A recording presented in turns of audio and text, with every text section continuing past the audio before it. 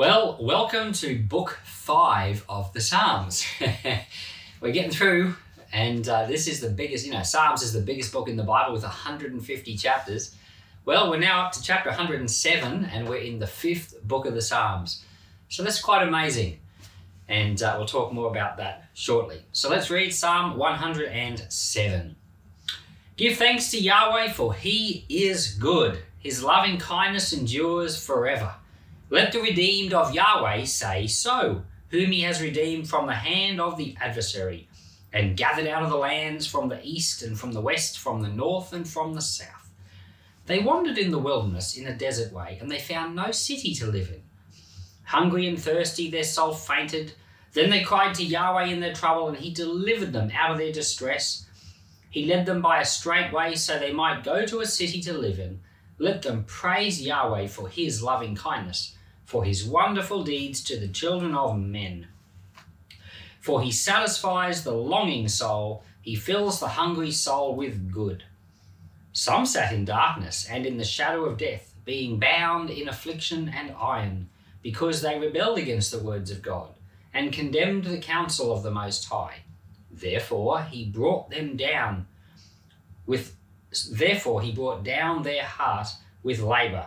They fell down, and there was no one to help. Then he cried to Yahweh in their trouble, and he saved them out of their distress. He brought them out of darkness and the shadow of death, and broke away their chains. Let them praise Yahweh for his loving kindness, for his wonderful deeds to the children of men. For he has broken the gates of bronze and cut through bars of iron. Fools are afflicted because of their disobedience, and because of their iniquities. Their soul abhors all kinds of food. They draw near to the gates of death. Then they cry to Yahweh in their trouble. He saves them out of their distresses. He sends his word and heals them, and delivers them from their graves. Let them praise Yahweh for his loving kindness, for his wonderful deeds to the children of men. Let them offer the sacrifices of thanksgiving, and declare his deeds with singing. Those who go down to the sea in ships, who do business in great waters, they see Yahweh's deeds and his wonders in the deep. For he commands and raises the stormy wind, which lifts up its waves. They mount up to the sky, they go down again to the depths. Their soul melts away because of trouble. They reel back and forth and stagger like a drunken man, and are at their wits' end. Then they cry to Yahweh in their trouble, and he brings them out of their distress. He makes the storm calm, so that its waves are still. Then they are glad because it is calm, so he brings them to their desired haven. Let them praise Yahweh for his loving kindness, for his wonderful deeds for the children of men. Let them exalt him also in the assembly of the people, and praise him in the seat of the elders. He turns rivers into a desert, water springs into a thirsty ground, and a fruitful land into a salt waste, for the wickedness of those who dwell in it. He turns a desert into a pool of water, and a dry land into water springs. There he makes the hungry live, so that they may prepare a city to dwell in. Sow fields, plant vineyards, and reap the fruits of increase. He blesses them also, so that they are multiplied greatly. He doesn't allow their livestock to decrease. Again they are diminished and bowed down through oppression, trouble, and sorrow. He pours contempt on princes and causes them to wander in a trackless waste. Yet he lifts the needy out of affliction. The upright will see it and be glad. All the wicked will shut their mouths. Whoever is wise will pay attention to these things. They will consider the loving kindnesses of Yahweh. All right. So this psalm is a liturgical psalm.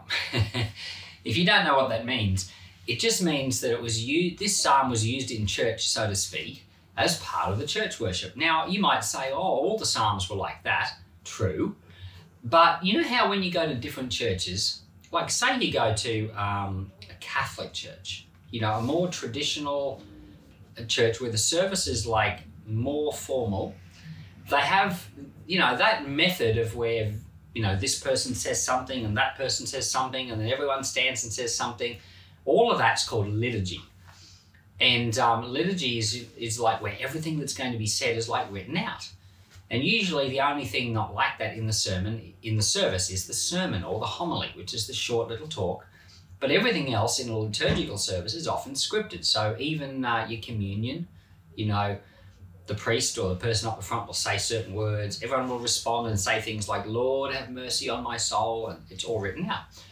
So this psalm is a liturgical psalm. It's as if you are in one of those types of churches and people say this and then there's a response. And you wouldn't realize it, but the response is actually 4 times through the psalm. It's in verses 8. So it's in verses 15. Yeah, it is in verse 8, 15, 21 and 31. So it's like a 41 verse psalm, but it's like around about every 8 or so verses, there's a response. And sometimes in a formal church, they have a thing called a responsorial psalm. This is one. This is a responsorial psalm.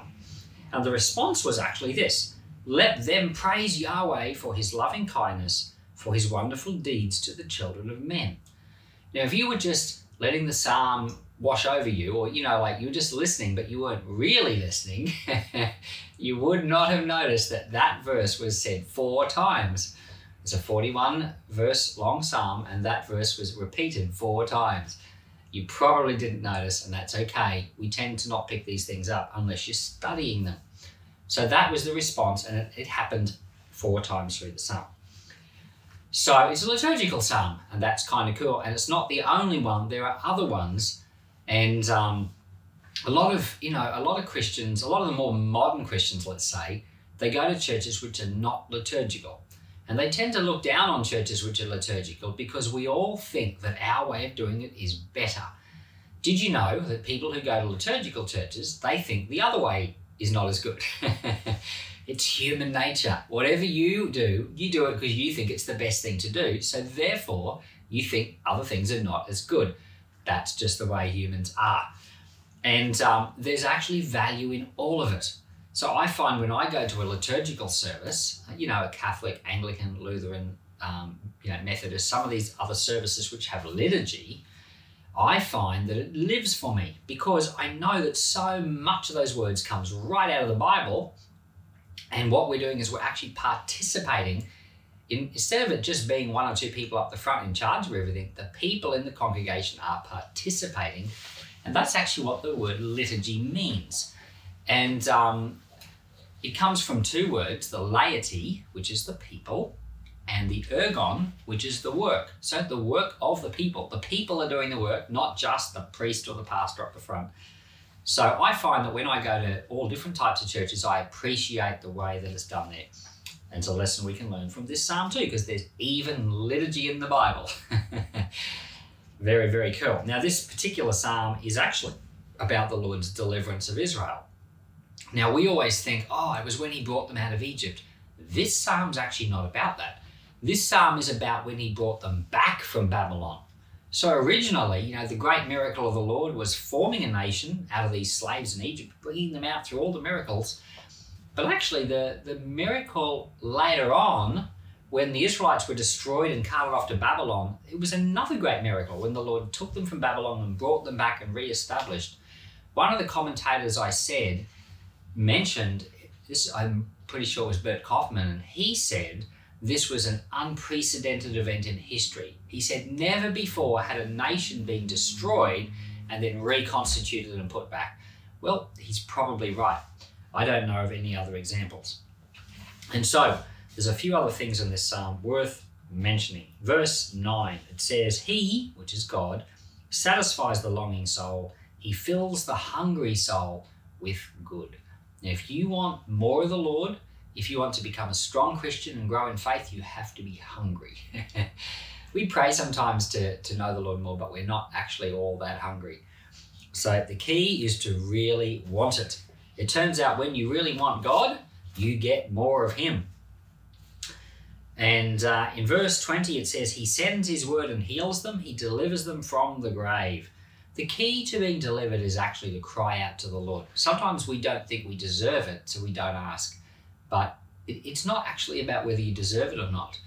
It's just crying out to the Lord because it turns out he's that type of a God.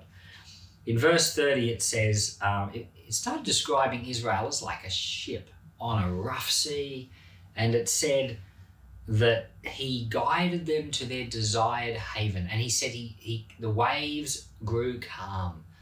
This is a little analogy about how troubled Israel was, and yet the Lord reached out and made things calm and guided the ship to its destination. And that's a little picture for your life and my life. When things are chaotic, we reach out to God. He's able to calm the problem down and guide us to where we need to be. He's wonderful like that. Verse 43, it says, whoever is wise will pay attention to these things and consider the loving kindnesses of God. Whoever is wise will pay attention to what? These things. What were the things? All through the psalm, it kept going over and over about the people of Israel crying out to God and him responding to them out of his mercy. So what thing? Cry out to God, that thing. So the wise know that the Lord is the answer to our problem, and we cry out to him. Lord, thank you for Psalm 107. We come before you this morning, I'm going to say, it might not be this morning wherever people are listening, but Lord, I ask you to hear our prayer. We need your help. Our lives are like a ship in a storm. Pray for the calming of the chaos in our lives and the guiding of us to that haven. In Jesus' name, amen.